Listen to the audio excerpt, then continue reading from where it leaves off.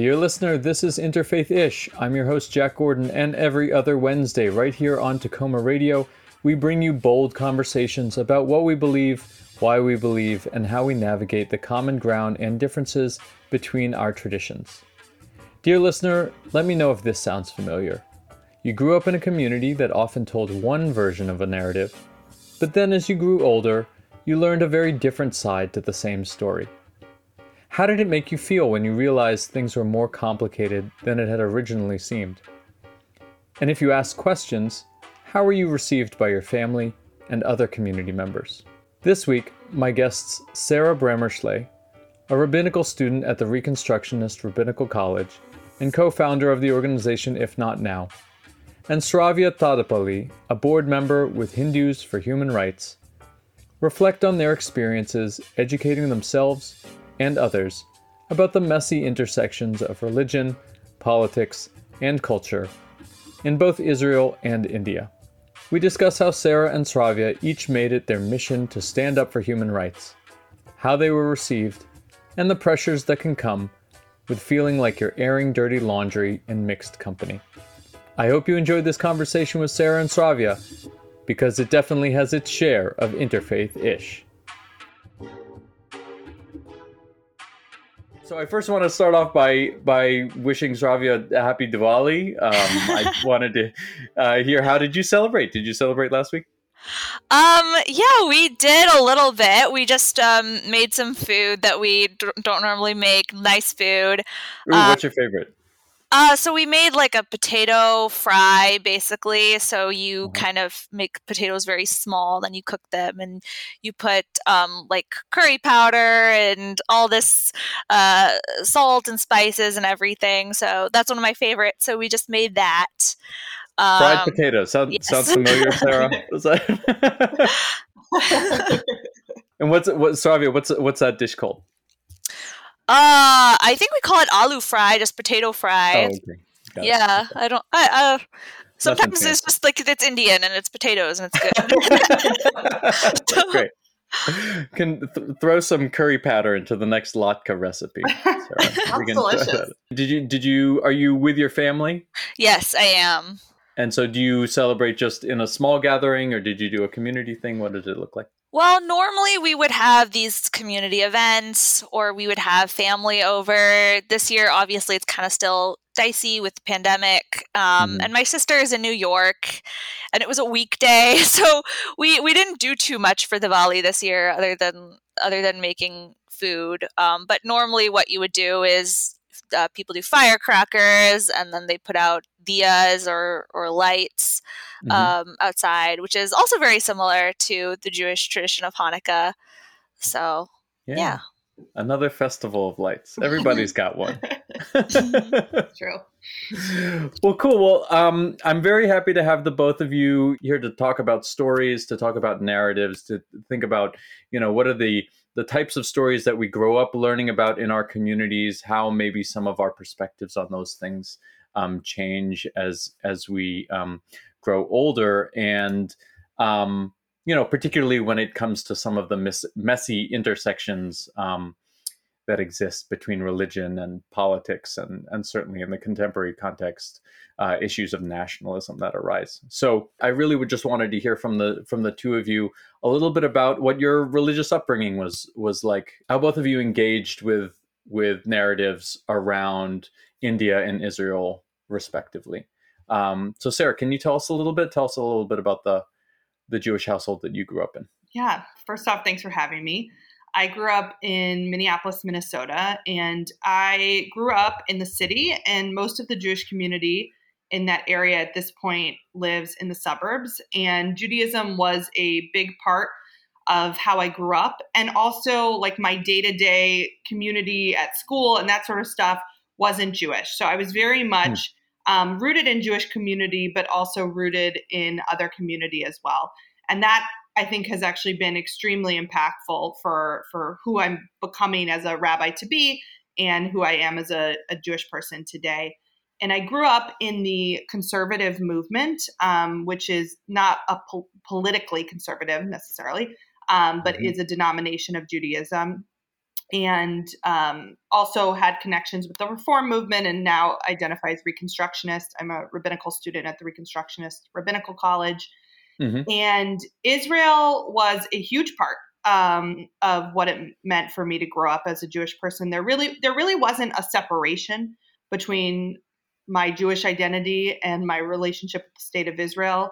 I went to Hebrew school 3 times a week, starting in 3rd grade up until when I graduated from high school. And Israel education was a big part of that curriculum and that work.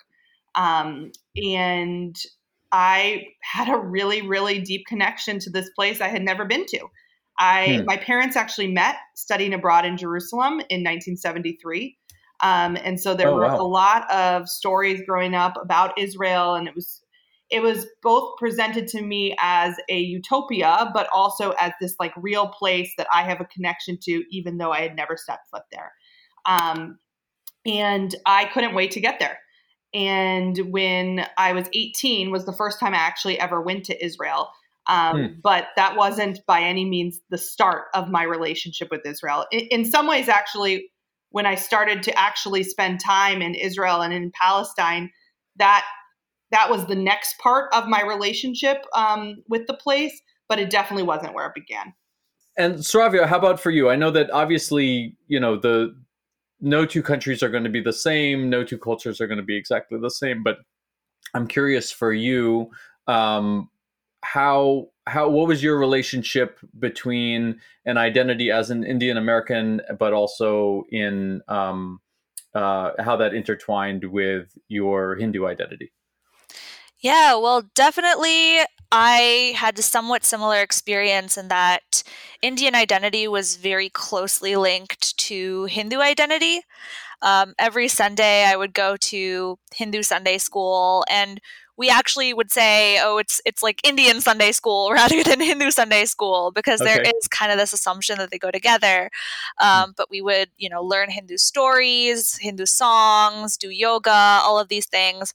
I don't think I grew up with such an overlapping between the two, because 2 of my parents' best friends were Indian Christians, and they also had friends who were Indian Muslims. And so India, we talked a lot about in Bal Vihar, that's what we would call Hindu Sunday school, about how India is a pluralistic nation, how people come from so many different religious backgrounds. So I always understood India as a pluralistic nation, and I was a Hindu, which was the predominant religion in India. Mm-hmm. And so that was kind of my religious background, was going to Bal Vihar on Sundays. I lived in Oregon in kind of a more rural part, so the nearest temple was 2 hours away. So we would almost never go to temple. Okay. Yeah, temple was a very rare thing for us, but we would gather in groups and do bhajans. We would celebrate festivals together in like a school cafeteria. So that's kind of what I grew up with. And what did that home practice look like for you, as that helped nurture, cultivate a Hindu identity for you as a young person? Well, we celebrated different pujas. Pujas are basically rituals for different gods and goddesses. So we would do, for example, Saraswati Puja, Ganesh Chaturthi, and we would do those rituals at home with our family, and we still do those rituals. And we would sing, there's videos of me, I sing the Sanskrit shlokas, which my mom would make me sing, and then I would ask, can I do an English prayer? And I would just make up an English ode to Saraswati. And then we would also have like community groups where all the Hindus would gather together and sing songs. And then there would be like even larger community gatherings where we'd meet in a school gym or cafeteria for Diwali and things like that. So it sounds like for the both of you, both of you are really firmly rooted in both your cultural identities, your religious identities. What was the narrative about Hindus in the Hindu community? How did you all talk about your experiences together? I did intern for the Hindu American Foundation after my sophomore year. And that largely came of kind of experiences I had in middle school and high school, where I felt like Hinduism was really badly represented in the classroom. And I felt that I had repeatedly faced incidents of discrimination as a Hindu. But kind of as I grew older and I started kind of seeing a lot of the impacts of Hindu nationalism and how it was manifesting, I sort of kind of moved away from the Hindu American Foundation as I saw that they were taking a more rightward turn. What was the narrative about Hindus in the Hindu community? How did you all talk about your experiences together? And what was your experience as a young person? Well, I don't think we ever saw ourselves as victims. I never felt that, at least in our Hindu community spaces. I felt like they were spaces for practicing our tradition, and they were very depoliticized. Like, we did not talk about Indian politics. We did not talk about Hindu nationalism. I did know some kids growing up who had these very extreme views, but I thought they were extreme views. I did not, those were not normal in my community. In terms of, believing that India ought to be a Hindu state and Muslims should have a second-class citizens. Like, those were very extreme views for me at that time.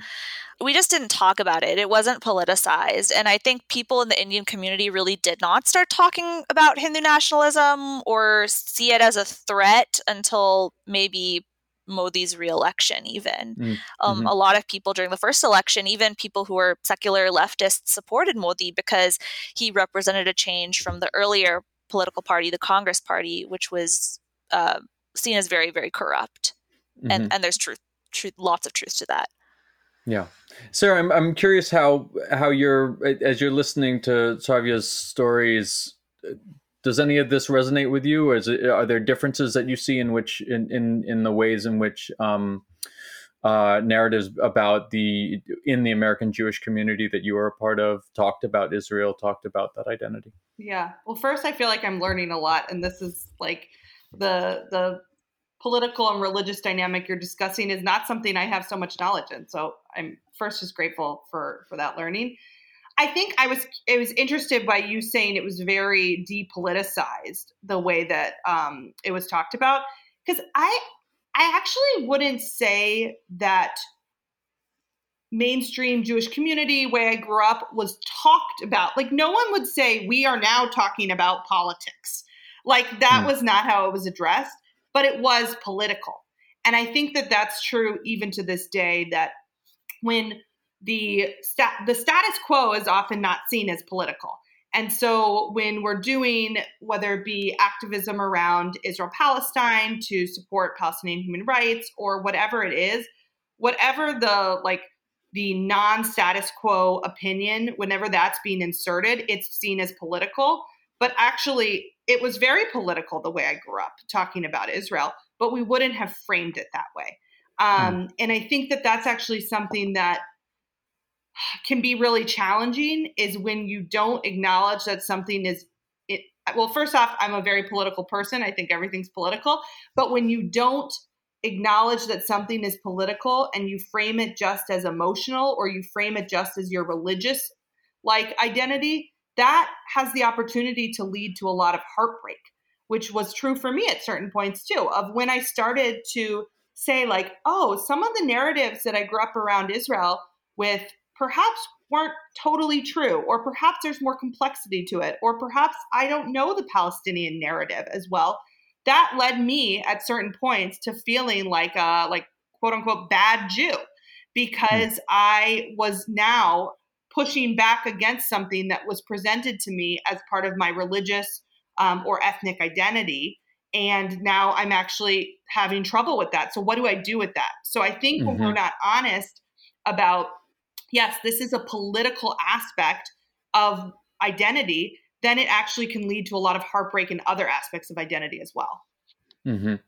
So, there are a lot of, again, coming back to this word narratives, but that I see from Jewish organizations, individuals, particularly when they're talking about the conversations on campus, when they're talking about the conversations amongst young people.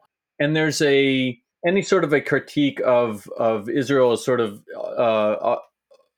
move to be anti-Semitic, right? Like, there's sort of a equating of these two things. And so I'm curious, what your experience was there. Did you go through any sort of a transition in the way that you felt in terms of your identification with a love for Israel, but also, feeling like I have a right to also be critical of these things that are not just. Yeah. It did happen for me in college, or it began in college, but it wasn't because my campus was so politically charged. So I went to the University of Minnesota and I graduated in 2012. So it's been a while since I've been in an undergraduate environment. But in college, I became good friends with a Palestinian woman. And for the first time in my life was really introduced to the Palestinian narrative. If you had asked me when I was 18 years old how much I knew about Israel-Palestine, I would have said, I know so much. But in retrospect, I didn't. I mean, that's, I think, true for a lot of people about a lot of things. And I had been introduced to a narrative that was not, like, it didn't align with how Israel was presented to me. And it conflicted with some of the values that I held of freedom and dignity and believing that all humans deserve equality and human rights. And that kind of sent me, I felt like I had a clear decision point at one point where I was like, okay, Sarah, you can run away from this issue because it's really hard and really painful, or you can dive in. And I decided to dive in and ended up studying abroad in Jerusalem. And during my time there, this was 2011, started to learn more about the occupation and about the experience of Palestinians there, in addition to the experiences of Israelis. And came back, had one more year of college, did a little bit of stuff around Israel-Palestine, but I have to say my campus was not a particularly political place, and it wasn't a particularly political place around this issue specifically. And so most of the work that I have done around Israel-Palestine has been after college. I helped found If Not Now, which is a movement that works to transform the American Jewish communities away from supporting the occupation, and then have done work with the Center for Jewish Nonviolence, which primarily brings diaspora Jews to Palestine to do solidarity work with Palestinians.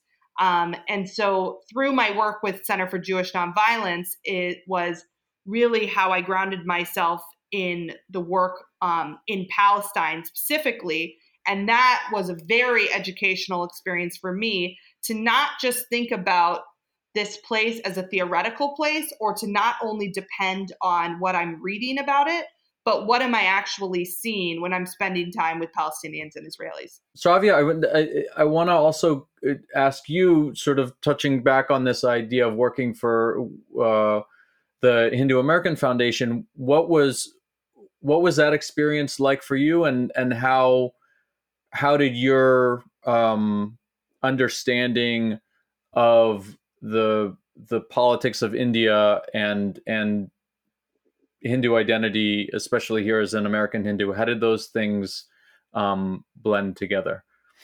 Well, when I was in middle school, high school, at that time, I felt that as a Hindu, I was kind of facing issues from other students, predominantly white Christian students in my community. And so for me, being a Hindu was kind of a marginalized identity, and that's how I saw myself. I was always against Hindu nationalism. Like, even in high school, I was having arguments with like these two particular students I'm thinking of, who would say these outrageous things like, India is a Hindu nation, Hindus are under threat in India, and I would argue with them at that time. But I did not see the Hindu American Foundation as a Hindu nationalist organization. I saw them as a civil and human rights organization. And at the time I applied for the internship, I really did not have any ideological differences between what they were doing and what I believed. And I had a great experience at the internship, honestly. And I volunteered for them for about a year. And starting in the summer of 2019, after Modi got reelected, I started being increasingly concerned that they were not speaking up about Hindu nationalism. Because when I was there, I'd never really heard blatantly like Hindu nationalist things, but increasingly they were not speaking up. And then as 2019 went on, they started taking positions, in favor of Modi's occupation of Kashmir, in favor of the Citizenship Amendment Act, which is, well documented that it could strip millions of Indian Muslims of citizenship. And as this kept going on, I started realizing, like, okay, they're definitely not ideologically aligned with me. And I think part of that is I became more aware that Hindu nationalism was a threat, whereas before I was kind of like, this is this thing that only a few extreme people talk about, but it's not actually a concern, like this isn't actually going to happen in India. And so I started seeing these things really emerge in India and really grow extremely concerning. And then I saw these organizations that I used to be a part of move further to the right. That was a big wake-up call for me, and I started getting involved in Hindus for Human Rights, which is the organization I'm now on the board of, in early 2020, really to combat Hindu nationalism from a Hindu faith perspective. I really, really hate that Hindu nationalism is appropriating my faith to perpetuate a really hateful ideology and destroying the lives of millions of people. And so I see it as actually part of my religious duty as part of a faith that believes very strongly in pluralism and that every human being is divine, that we need to stand up for the human rights of marginalized communities in India. Are these Hindu institutions directly and overtly supporting what you consider to be like really bad nationalist policies, or is it more of a not acting up against these policies?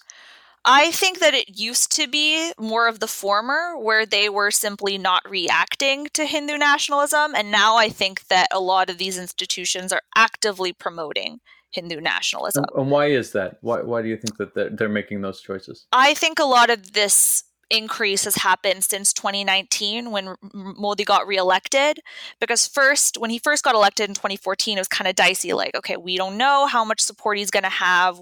But in 2019, that was like kind of a public approval of everything that had happened in the last 5 years, which had included lynchings against Muslims, which had included Muslims feeling less secure in their own country.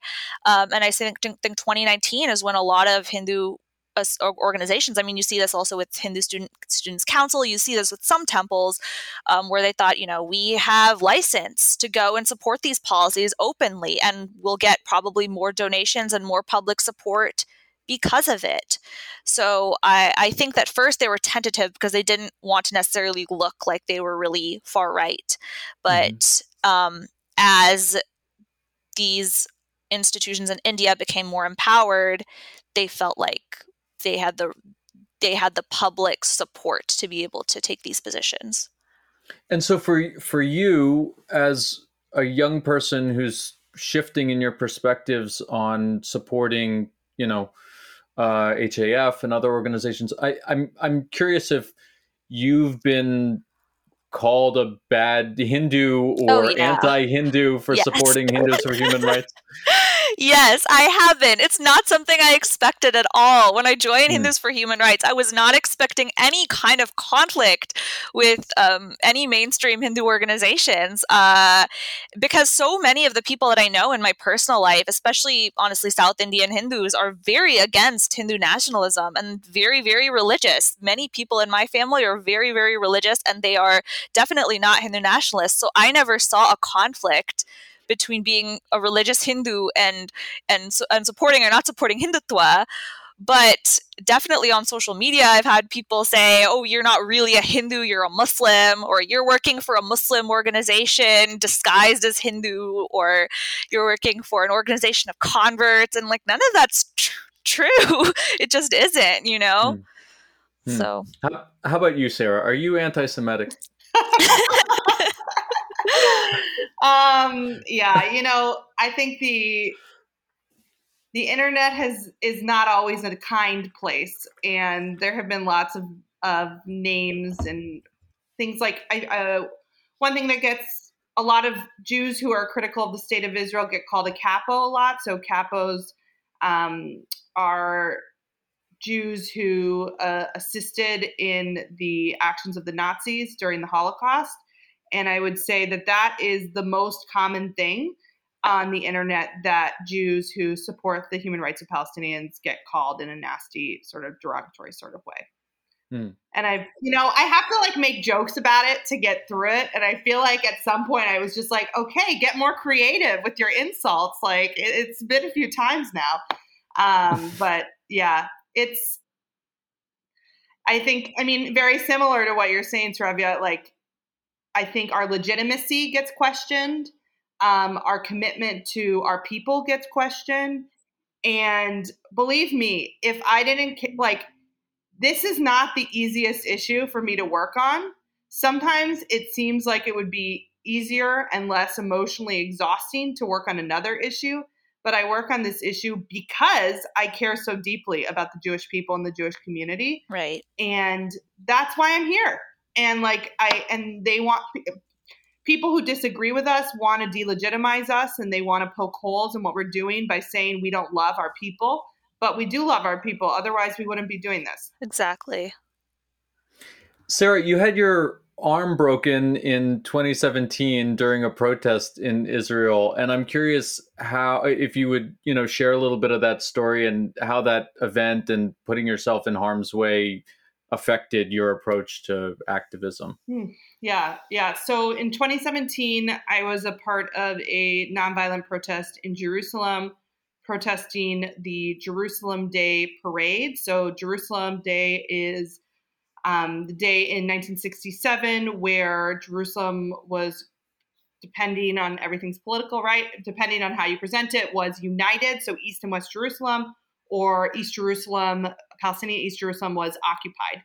And there is a very racist, fascist march that happens every year as part of this day. And me and about 50 other people protested this. And in that protest, the police were very violent with us. And I was assaulted by a police officer who fractured my elbow, causing me to need intensive arm surgery to ever move my arm again. And that was that was a huge moment for me. And there's so many different layers and angles to take that. Just in kind of the physicality of what it means to be able to move your body in one way one day and then the next day not be able to do that, I think was a huge eye-opening experience for me. And I think politically, this was like a horrible thing that happened to me. And also, this is the sort of violence that Palestinians deal with on a daily basis. And it was very clear to me at that moment of oh yeah, I'm getting a taste of the brutality of the occupation. And also, I don't live here full time and I can leave it. And that is not the reality for Palestinians. Nor do they want that to be their reality. They want to stay in their land and live freely in their land. And so it was a very eye-opening experience in that way. I also feel like on the, thinking about state violence and police brutality, I think it gave me a new perspective for that as well. And something that, speaking honestly, so that was like 4 years ago now. And I think in my own healing process, emotionally, I've learned a lot about trauma, and that healing from trauma is not linear. And it's inspired me to, as I am close to becoming a rabbi, is to think about how do we support people who have experienced state violence, and that includes police and military brutality. And so it's given me another lens to political work, that healing work is political, and political work needs to include an emphasis on healing as well, because it is an emotionally exhausting experience to push against the status quo, emotionally for all the ways that we've already discussed, and also in physical ways too. I just got a small taste of that. So Sarah's talking about a number of these things on various levels, the very personal, physical, and then sort of the meaning of that in a collective sense. And I'm curious, Saravia, for you, in moving towards justice, what do you think are the responsibilities of the institutions, religious institutions, cultural institutions, and individual adherents or community members, and how are those responsibilities different? Well, I really wish that religious and cultural institutions in the Hindu community did a better job of not simply teaching people the stories and the songs and the rituals. That's all valuable and important, but also teaching people the philosophies of Hinduism and also about public service and kind of tying into these uh, real world aspects that are more relevant to our lives. That's something that I really wish that Hindu communities did, and I wish we're not at that point yet. But I wish most Hindu communities kind of challenged Hindu nationalism and challenged this radicalization that was going on. I think we're far from that. I think the greater threat is temples and Hindu organizations going more toward the right. I would rather have them be neutral and just focus on the rituals and the stories and the songs than actually be promoting the BJP agenda.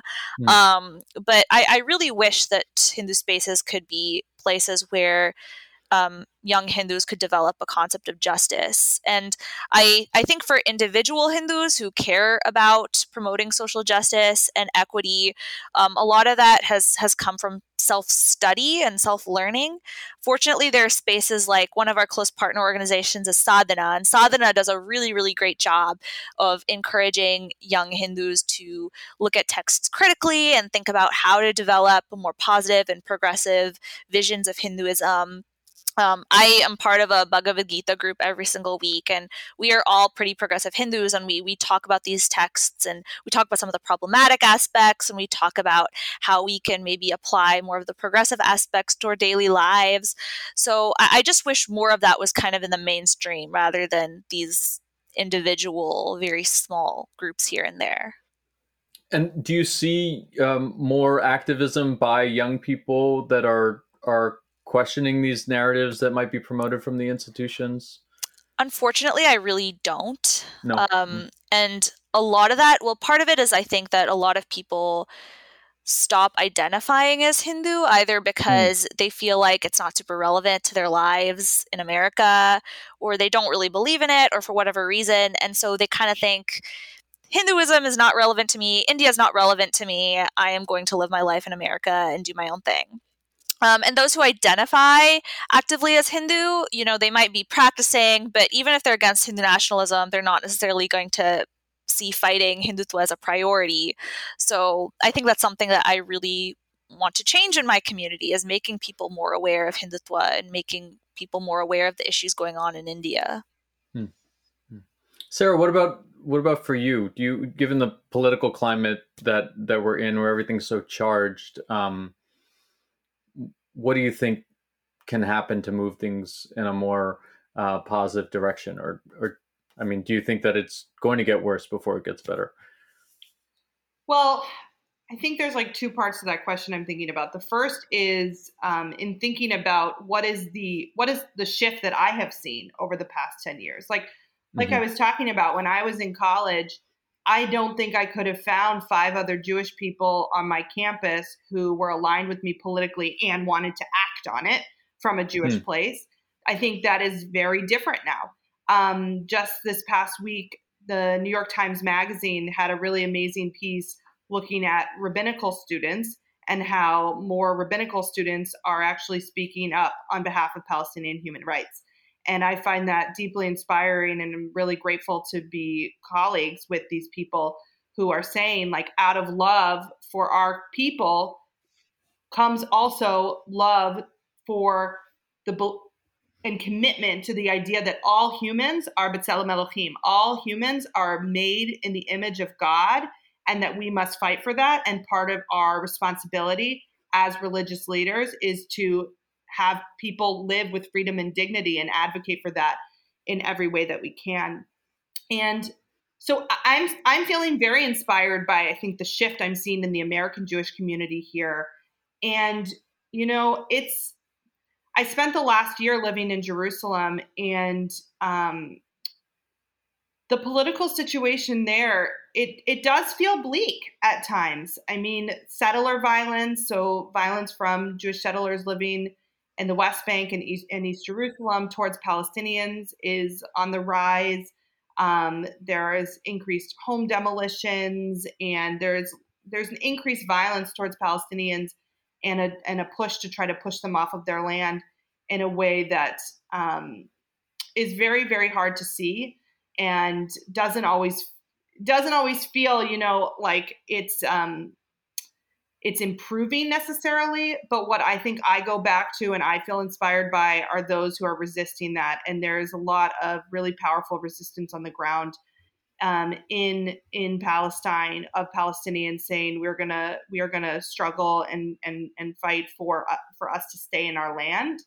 And I think for me, I think we're in a very interesting political moment. I was in Jerusalem during the recent escalation of violence in May.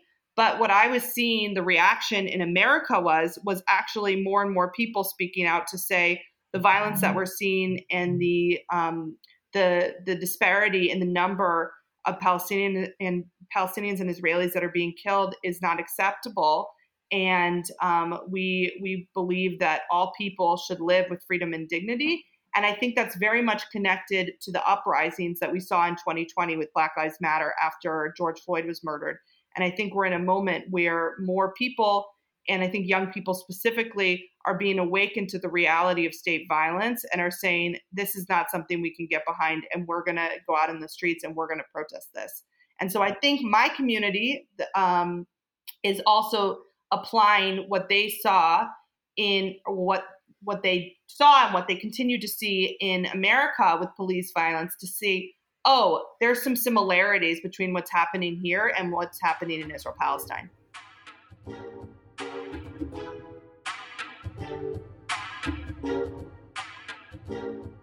Well, this has been great so far. Our format of the show is that we like to reserve time for our dear guests to ask each other questions and to follow up with one another. So I'd love to sit back a little bit and have the two of you ask each other questions of your own. Sarah, do you have any questions for Savia? Yeah, I'm curious, like a dynamic that comes up in the American Jewish community, and I think specifically people who are speaking out in support of Palestinian human rights, is like this concern about like airing our dirty laundry. And how do we have this conversation in a way that we're comfortable with like non-Jews seeing as well? And I'm curious how that is for your community. Is that a similar dynamic, or is it really different? I think that dynamic exists among Indian Americans more so than the Indian immigrant generation. Because I know for me, sometimes I'm hesitant about talking about problems in Hinduism like caste discrimination. It's such an awful, awful problem, and it's something that we really need to address. But I think sometimes when you talk about it with non-Hindus or non-Indians, it can be self-conscious, like, oh, am I just describing like this horrible backwards tradition and just re-emphasizing or reinforcing racism or something against my community? And the same thing with talking about subjects like arranged marriage, which I also think is really, really problematic. But you might be a little bit more hesitant talking about it in white spaces. So I think that's something that I've personally had to kind of overcome and get over. And now I'm very comfortable saying caste discrimination is wrong, arranged marriage is wrong, and having those conversations without feeling like I'm airing my community's dirty laundry. I think because Indian Americans have faced discrimination and racism,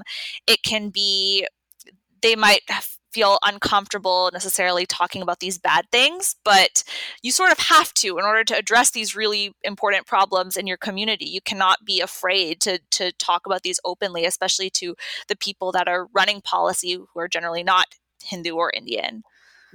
And I actually wanted to ask you something about, I think the Jewish community doesn't have this problem that we have in the Hindu community, which is that as Hindu progressives, we often get criticized from the left, actually, with people saying that Hindu nationalism and Hinduism are one and the same. And to destroy Hindu nationalism, you have to destroy Hinduism, or you have to kind of dismantle the Hindu faith. And I don't think that Jewish people who are against Israeli atrocities get the same criticism from the left. And so I was wondering, just in the Jewish community, there's such a long history of progressive thought and scholarship. Like, do you have any advice for Hindus about how we can communicate that the faith and the political ideology are different, or maybe combat the idea that Hinduism is inherently problematic? Yeah. Just to clarify, you get that criticism from like Hindus on the left or like non-Hindus on the left? We get that criticism from like Indian non-Hindus, Indian people who are secular. Yeah. Yeah. I mean, I think one thing that feels true in Judaism, and my guess is it's true for your religion as well, is that there is a lot of history and text and wisdom that exist outside of nationalism. That like, it's not like our whole religion is based in nationalism. There is so much wisdom there that's outside of that. And I think that there's a long history of what it means for us to be a people that exist not only in a system where we are the majority. And I think turning to that is really important. And yeah, I mean, I think in the Jewish community, we do have a history of progressive activism. And I think we also, and I feel like as someone who wants my community to always do better and to promote justice and freedom more, we can't like sit on the laurels of our past and not actually act on it too. We have to like be active in social justice movements today as well. So I think just saying, yes, we can learn from our past and also we can always improve is really crucial. Yeah, I actually want to ask a follow-up question. So one of the other things that we're dealing with in the Hindu community is this conversation about caste and how caste is so interwoven into Hindu scriptures and into the way people practice. And so one of the debates that's going on is, can Hinduism exist independent of the caste system? And all religions have this history of having roots in patriarchy and exploitation of other communities. How has the Jewish community sort of reconciled with these issues, yourselves, and how do you kind of deal with them and think about them? Mm-hmm. Well, I think so. I'm part of the Reconstructionist community, and embedded in Reconstructionist Judaism is this, it's in our name, that we should be open to reconstructing aspects of our religion. And so what that means is don't run away from things you disagree with. So for example, in my denomination, historically, this idea of the Jewish people as the chosen people has been very central to Jewish identity. And what the Reconstructionist community has done is to say, actually, as American Jews and as like just Jews in general, it does not align with our values to consider ourselves the chosen people, because that creates a disconnect and a separation between us and other communities. So we are going to change our liturgy around that. So our liturgy has actually shifted away from chosenness. So you see this in many of our prayers, that words have been changed or words have been added as a way to say, okay, we respect and honor the tradition of our ancestors, and it doesn't work for us anymore. So to not be afraid of shifting away, I think is really crucial. I also think like thank God for feminist like theology, really. Yes. I think it's really, really crucial. And I mean, the fact is that a lot of our like wonderful texts have been written in ways that don't actually represent who we are as a people today. And so I think we need to really honor contemporary voices being brought in.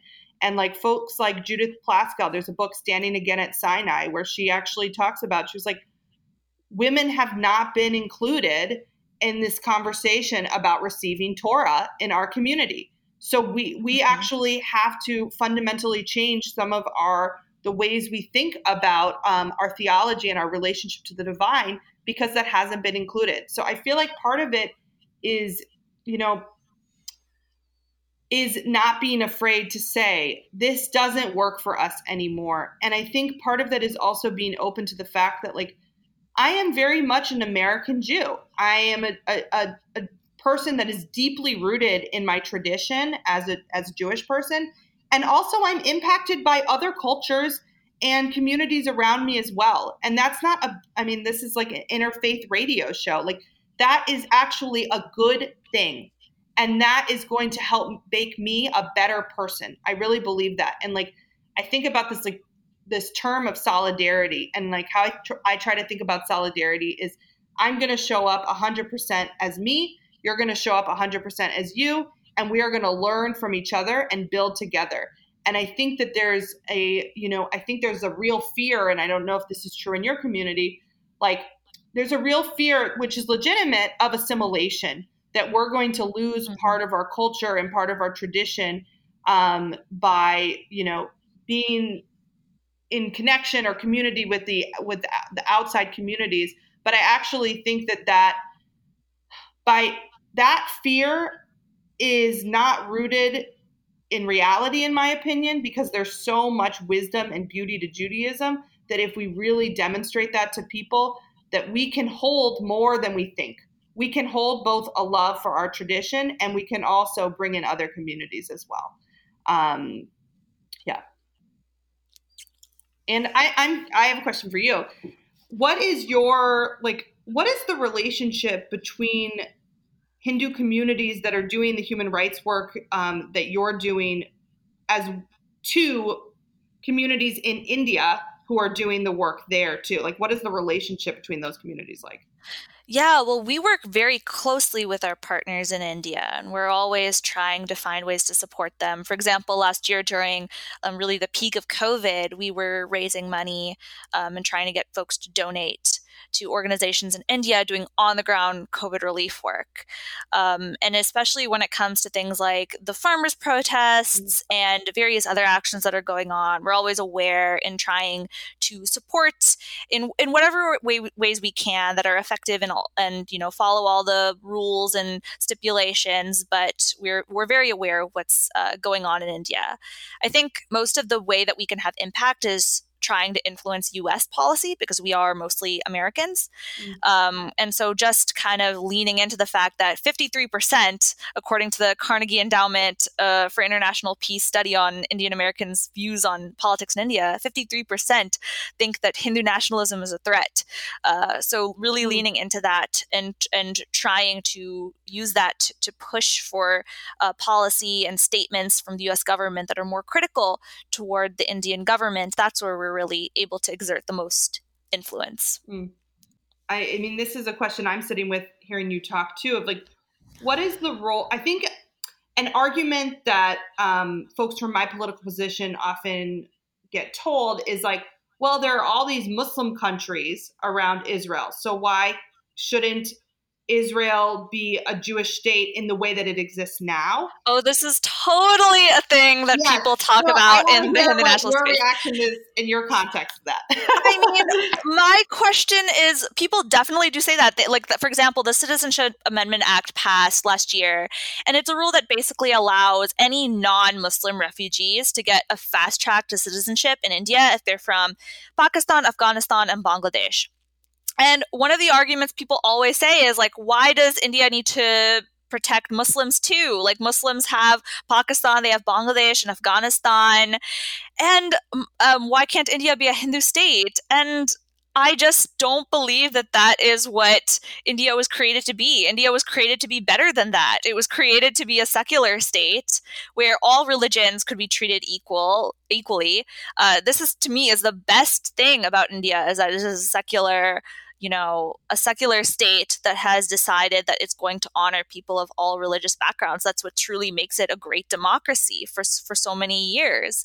And that should just be preserved. I don't see why it has to be like other states that have decided to adopt a state religion. To me, being secular is what makes it better in a lot of ways. And I also want to know about you. So I was kind of like pessimistic about Hindu activism against Hindu nationalism, and it seems like you've had a much more positive experience with that. So what advice do you have to give us about how to really mobilize young Hindus to get involved in the cause? I think one thing that comes up, and I wonder if it comes up as much for your work because of, I think, what you were talking about, the ignorance that people have around. I mean, I'm not saying people know a lot about Israel-Palestine either, but I think it's more in the mainstream news in the US than the conversation around Hindu nationalism is. I think what happened, and I mean, this was true for me too, is young Jews who held progressive values would go into maybe college campuses, maybe friendships, and they would notice like, oh, and this was true for me, I agree with this person on 95% of the political things, but why don't we agree around Israel-Palestine? And I think that opened up a lot of people's curiosity to investigate this issue more, because they were noticing that communities that they really trusted and were in relationship with were seeing something about Israel-Palestine that they weren't seeing. And I think, if not now, really spoke to people at that time to say, you can do this, like, it is crucial we do this work, and you can do this work from a place of your Jewish identity as well, and really rooting it in that. Because I think this is an issue I'm doing I work on this because I care deeply about the freedom and dignity and human rights of all people, and including Palestinians. And I'm also doing this work because I care deeply about the future of the Jewish people. And I want us to act in the most ethical way possible. And I think what has been really impactful is for people to feel that doing work supporting the human rights of Palestinians is that's not a Jewish thing to do. That is a Jewish thing to do. And I think really grounding it in that has been a really important point for people, and an important way to build community. I think we're actually seeing right now a resurgence of the Jewish left in a really powerful way in this country. I know we're taking a lot of inspiration from the work of anti-Zionist groups, because there's so many Jewish groups that are standing up to Israel and talking about Palestinian human rights. And as far as I know, we are the only Hindu organization that is actively taking a stand against Hindu nationalism, along with Sadhana, which is closely linked. But we're definitely learning a lot from the success that Jewish progressives have had in organizing. Well, I want to just say that I'm really enjoying listening to this exchange. I think hopefully this can be a connection that keeps going and flourishing. I'm curious, for the both of you. We talked a little bit about, the two of you talked a little bit about the role of people who are outside both the Jewish and Hindu communities, particularly here in the U.S. And I'm curious for you, like, what would be, number one, resources that you would recommend for people to learn more about these issues and get a more nuanced perspective on the things that are maybe glossed over or presented in a very one-sided way in mainstream media outlets? And also, what is the role that folks outside of these communities play in having a voice in these issues? I think if you are really jumping into Israel-Palestine for one of the first times and you want more of a history and a background, there's a book, a dual narrative perspective called Side by Side, which is, I think, a really great grounding for seeing the narrative aspect. I think often Israel-Palestine is like talked about like, oh, there's these two communities that just have different stories and it will never be solved. And I think that this book actually does a really good job talking about how did both communities see these political moments, these historical moments. So I recommend that book for kind of a historical grounding. If you want to get a sense of kind of day-to-day what's happening in Israel-Palestine, 972 Magazine, which has an online English webpage, is a great way to get that information. The Foundation for Middle East Peace is an organization that hosts a lot of webinars about what's going on there. And They are all recorded and put on their website. So I recommend that. So those are just a few places to get involved. And as far as like non-Jews or non-Palestinians wanting to get involved in this issue, I think like listening to the experiences of people who are on the ground is really important. And I think, this is, I think, true for non-Jews. It's definitely true for the Jewish community, is that we were often raised in a way that didn't include a lot of voices of Palestinians. And so I think spending time to listen to the experiences of Palestinians who are dealing with the daily reality of military occupation and the oppressive policies of the state is really crucial. Both the issues concerning Israel, Palestine, and India, for the people that are experiencing it directly on the ground there, are happening in languages other than English, right?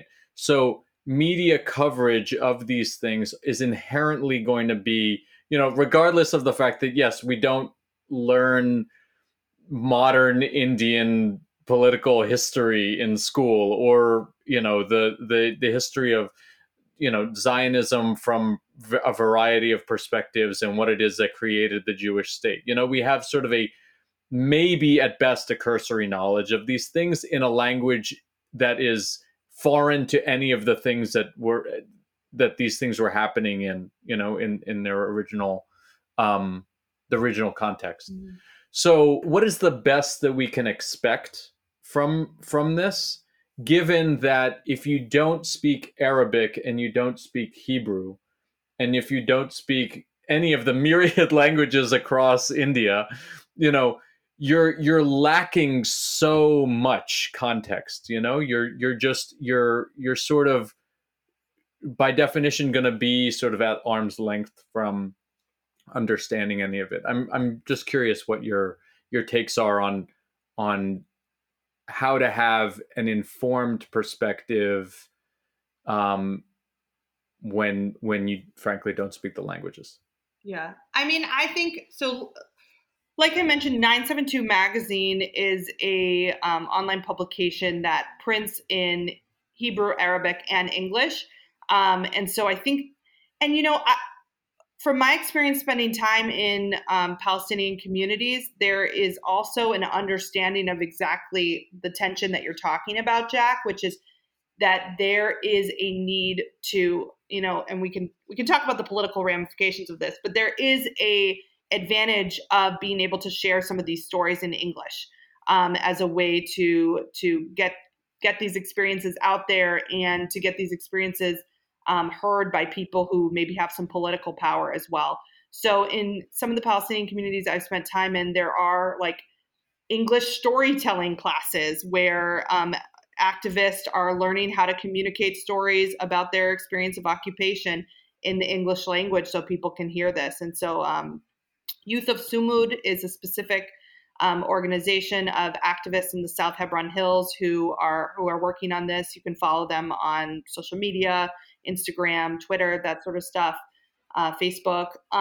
So that's a good place to start. And I think as far as the like missing the context, like yes, the language piece is an issue, but I actually think the harder thing around missing context is not understanding like the feel of what's happening there in a different way. Like the word I often go back to when thinking about the occupation is absurd. Like it's not logical. For example, I'll tell a story about what happened this past Shabbat on Saturday in the Palestinian community of Susia. Nearby Jewish settlers came in and took over a children's playground, Palestinian community, kicked the kids out of the playground. And like, there's literally images of grown men sitting on seesaws that there are swing sets that children had been on. I think that is actually the context that is hard for people to understand.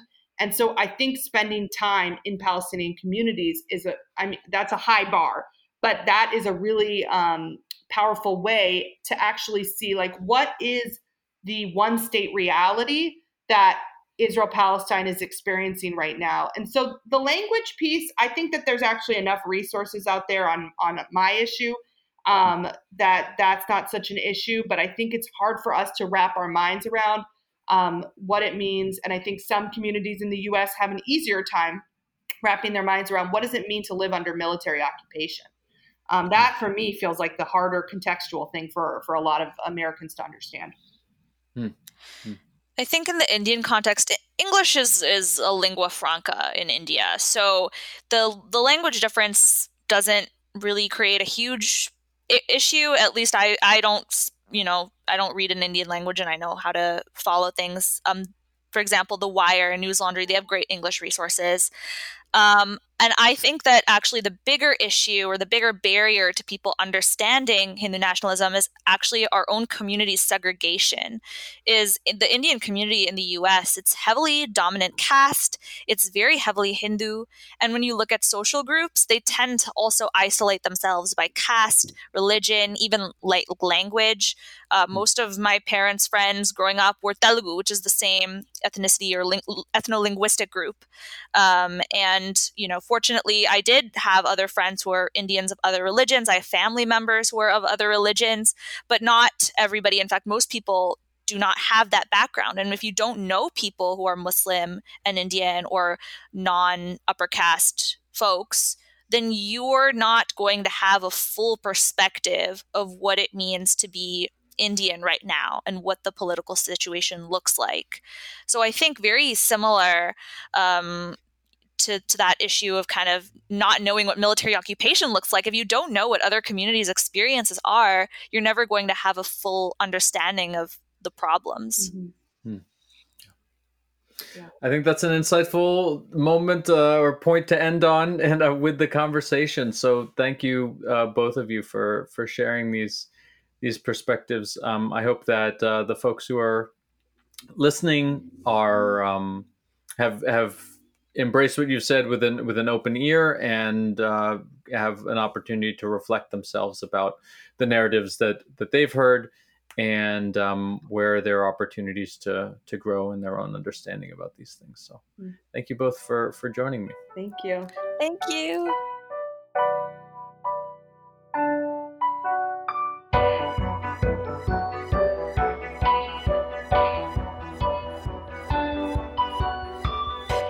Dear listener, that's a wrap on this week's Interfaith-ish. I want to again thank my guests Sravya and Sarah. You can learn about Sarah's work with If Not Now at ifnotnowmovement.org and Sravya's work with Hindus for Human Rights at hindusforhumanrights.org. As always, I want to give a shout out to my fellow Interfaith astronauts, Miranda Hofmeyer and Sue Katz-Miller, and our musical maestro, Jeff Philosopher. And thank you, dear listener, for spending your hour with us. If you're listening to this show over at tacomaradio.org, you can also find our archive of past episodes, or check us out on your podcast aggregator of choice. We're on social media at Interfaith-ish, and you can keep writing us with the Interfaith-ish you wish to dish at interfaithish@gmail.com. That's interfaithish@gmail.com. Interfaith-ish will be back in 2 weeks. Until then, keep it locked to WOWD 94.3 FM for great music and programs 7 days a week, streaming online at tacomaradio.org.